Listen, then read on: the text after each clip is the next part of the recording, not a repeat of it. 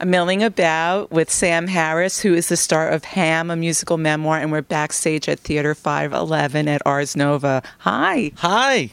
Oh, I love you. You've got so much energy. It's great. Tell me about this little backstage area. It's nice and cozy. It's freezing.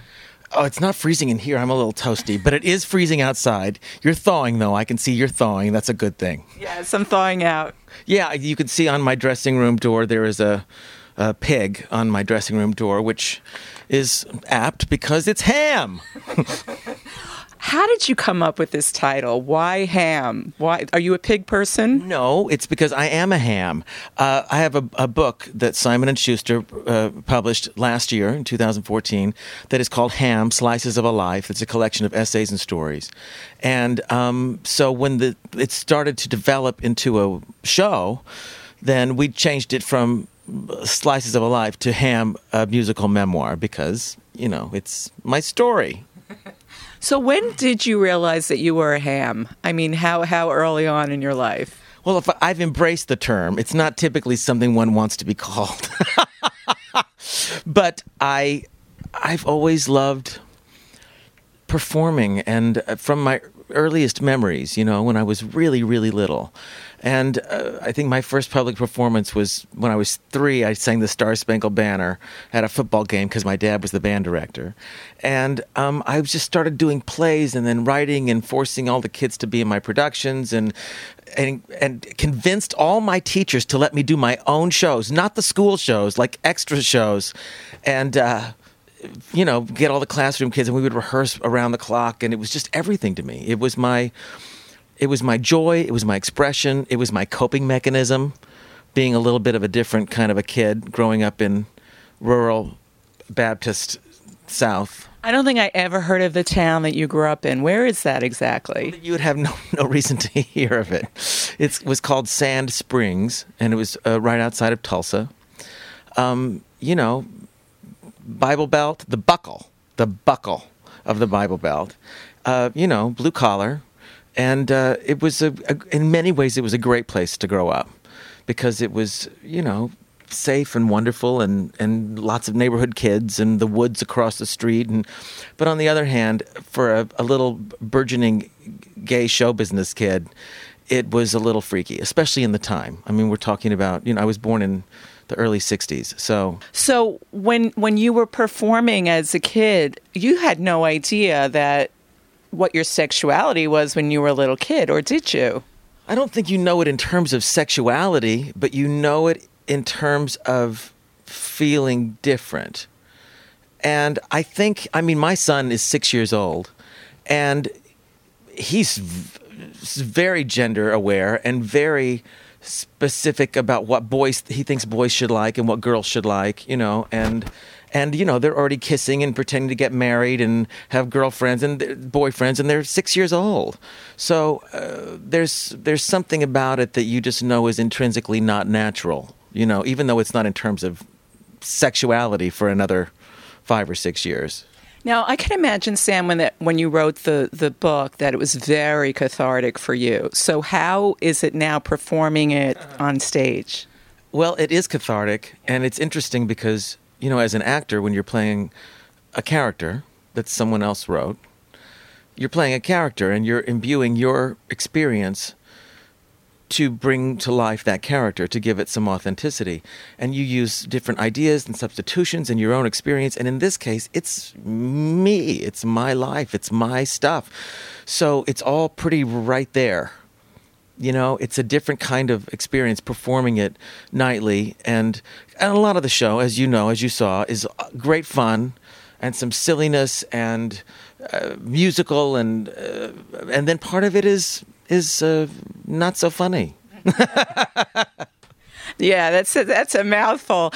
But I mean, when you were deciding to put this into music from the book, how did you know what to leave out? Because I know there are certain things, like you don't discuss turning sober in the musical and things like that. Well, I think that there's a sort of a rule. Becoming sober. You don't turn sober. By the way, today is my 11th sober birthday. Yay, happy birthday. Thank you very much. It's really a good thing for everyone. Do you get a cake every time? Not this year, but I usually go get a cake. It's everything. I'm a very grateful person. I don't think I would be around if I hadn't gotten sober. That's not a part of the show. There's with a one-person show, we didn't want it to be 2 acts. We wanted it to be 90 minutes. And you can't do everything, and you can't say everything. And also, the last thing I wanted to do was sort of toss it in there, like, oh, another person in show business who's an addict. I mean, it's, you know what I mean? And so, or oink oink, exactly, or oink oink. And so, without giving it the depth that it deserves, I chose not to put that as part of this. That doesn't mean that we don't speak of other demons. There's lots of demons in the show, and. But, isn't it funny that I think all art, all things created they generally don't come from the super happy. Isn't that true? I know. You have to be a little depressed to be a good artist. You have to be exorcising something. You have to be putting it out there. And even with things that weren't so great in my life, finding the humor in them, finding the twist in them, and for me, visualizing them. What I did all through growing up is when something horrible was happening, I always pretended it was a movie. I always saw the shot. I mean, at tragic moments in my life, I would see the shot. I would see the camera panning in, and I would think, and this is kind of creepy, oh, I have to remember this feeling for later. I have to remember this feeling for on stage. When I was really little. And then there were certain things that came up that the depths were so deep that I couldn't remembered that. I wouldn't be like, oh, I can't, it was too much. Those were the real turning points. Are your parents still with us? They are with us, and my mom is flying in next week to see the show, which is great. It's interesting when you write a book and then do a show that involves your family. It's really tricky, but I was advised with the book not to let anyone I let some friends read it and some people who were in it read it, but I didn't let my parents read it until the pre-copy, the galley, the galleys, right. So they would know that it was something tangible, and that way I wasn't going to go back and edit and change things. And I'm like, this is it, kids. But they were so great. Aww. They were so great. That's great. And what about your dad? I mean, how does he feel about even in the book? He goes, well, you wrote the truth. Yeah. And in the show, there's an arc of my father, as is in the book. And he's like this amazing person. He was a little crusty and didn't get a lot of stuff. He just wanted me to be happy, and he saw that I was different. And I think he didn't know what to do with that information. There was always sort of this blessing and curse sort of thing, because they were very supportive of my passion, I left home when I was 15 years old. You don't do that unless your parents give you the blessing, unless you're running away. They know that I needed to go out and do what I do. Yeah, you really had no choice in the matter. Not really, no. Yeah. I had to go. Yeah. So how did you come to work with Billy Porter? How did all that happen? Well, Billy and I have known each other for hundreds of years. We did Grease together on Broadway. No. Yes. What were the roles? Who played who? He played the teen angel, and I played Duty, and we both had these freaky arrangements of songs that just were skyrocketing, because both of us are what we call extreme singers, or were. You got to stand really far away from the microphone. And we shared a dressing room. And we became friends, and he was also a Star Search winner. No. I watched Star Search. I don't remember. Well, it was probably about, 5 or 6 years after me, maybe more. He's an amazing talent and a great visionary. And so when this came up, and Susie Dietz, who's one of the two producers, she and Elaine Krause, when they came forward and said, let's really expand this. And she brought up Billy, which I thought was a great idea, because he's musical, he's smart, he's a writer. We have a lot of similar story. He gets it, and he's collaborative. He's got great ideas. I trust him. We had a lot to sift through and tear apart, and he's really wonderful. And I'm so happy for him. He's in a great place in his life. And I've always known he was a Renaissance man, and so it was great because we're both people who, because we always sang powerfully and had these kinds of voices, a lot of people wanted to pigeonhole both of us and say, that's what you do. Why would you do anything else? And both of us were like, no, I'm an actor. No, I'm a writer. No, I'm a director.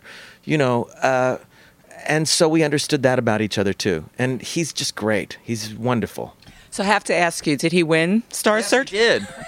Yeah, he did. Of course he won. What kind of a question is that? What's really ironic is Ed McMahon does the intro to this show. He says, here's Robin. Really? You'll hear it. Oh, good. That's funny. It's very funny. That's a legacy that you will absolutely never live down. And are you okay with that? Yeah, there was a period that I wasn't. Yeah. Because I was doing so many more things, But I'm grateful for it. And it was something very special in a very special time. And it gave me a great platform. And it sent me in the direction of my life, It was great. I mean, there was a period, I was like, enough already. I've been, I'm starring on Broadway. I'm on a TV series. I'm selling records. I'm doing all this other stuff. Like, that's not...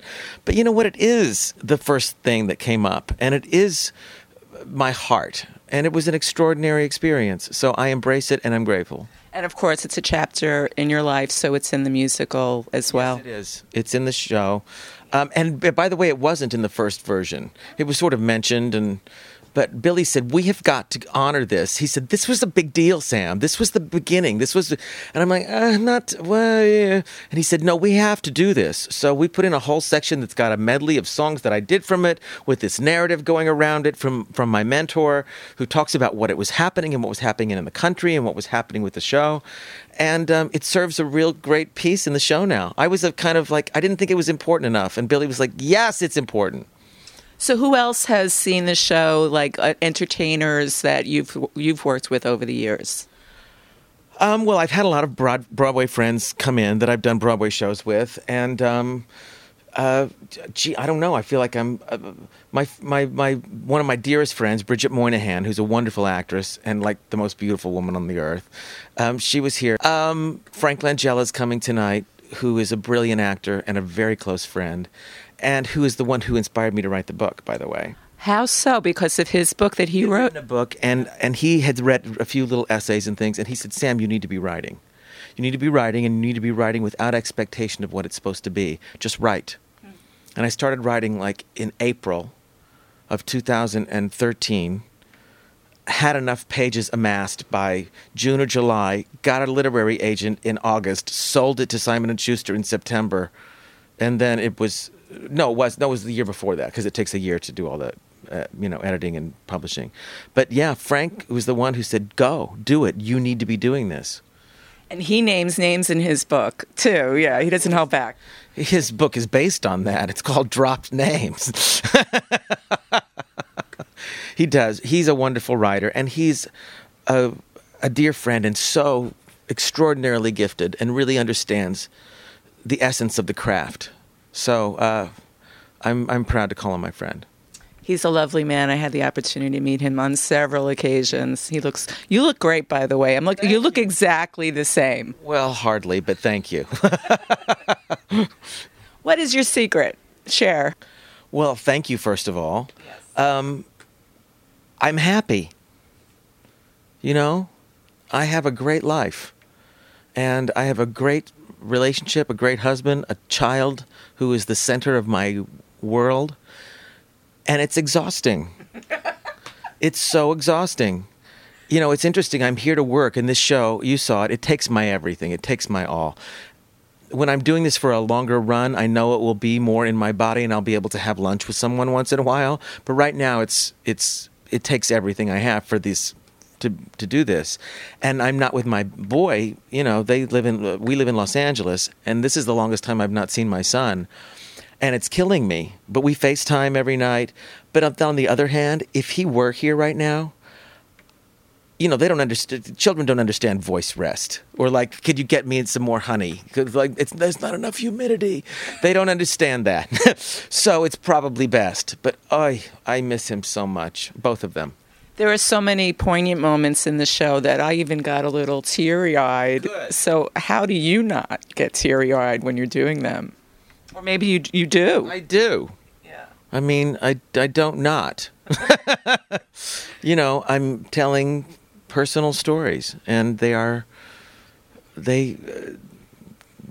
deep for me, and they're funny for me, and they're all the things that a life is, all of us, This show is specific to me in my life and career and personal life, but I don't think there's anybody who doesn't feel outside. I don't think there's anybody who doesn't need to be told, you're enough. Mm-hmm. And ultimately, people, so many of us in this business of show, actually Frank told me this, and I put it in my book.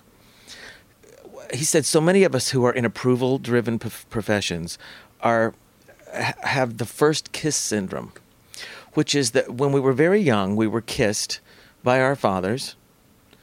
Once we were metaphorically kissed. You're wonderful. You are something, and then we spend the rest of our lives trying to get the second kiss from friends, from audiences, from lovers, and that there's this need for this. Please accept all of me. Please, And it's a driving force that creates a lot of art and a lot of great people out there trying to do something, but there's something under it, I think. And at this point in my life, I love what I do and what I get to do, and I'm so, so lucky to be surrounded by the extraordinary talent that I am surrounded with. Todd Schroeder, my piano guy. Oh, yes, let's mention him. Brilliant collaborator on the show, a big part of the show, a genius on the keyboard. We've worked together for more than 20 years. And he's a breath for me. He's Billy I have a relationship with. So this is a family event. So, but my point was, as much as I love doing this, my life is my family and my son. This is what I do. And it is who I am, but it doesn't have to define all that anymore. Do you know what I mean? So maybe your next memoir or show should be called The First Kiss? Maybe so. Or I want credit. It should be called The Second Kiss, because that's what happened. The question I want to know now is, do people on social media reach out to you and say thank you so much for sharing and that sort of thing? Because we can do that now. You're right. That is so amazing. In the olden days, there used to be fan mail, and nobody writes real letters anymore. But it's amazing through social media and Facebook and things, the messages that you get, because, I wouldn't ever say I would be so lofty as to say that I'm writing something or doing something that is for the purpose of affecting someone. But the truth is, anything that any of us put out in the world, be it simply our energy when we go to work or walk down the street or go to the market, whatever you invent, whatever you put in the world, it affects people. It affects them positively or negatively, deeply or not, but it affects people. And that's one of the great gifts of what I get to do is you get to hear a response that somebody says, oh, that moved me, or I relate to that, or I had the same kind of experience. But I think when you share something, when anyone shares something, and someone relates to it or shares back, it's like my alcoholism. I got sober with the help of alcoholics. I got sober with the people who have been through what I've been through, so they could say, you're not alone and you don't have to trod this road by yourself. Somebody who's not an alcoholic may be an expert in alcoholism, but they're not going to understand it in the same way. If something in my experience has also someone else relates to, not even specifically, and I'm standing, then they can stand too, and vice versa. It's kind of like the essence of why we're here, really, isn't it? Be a part of humanity and try to touch other people and allow yourself to be touched by others. And I mean that in the most appropriate way, of course.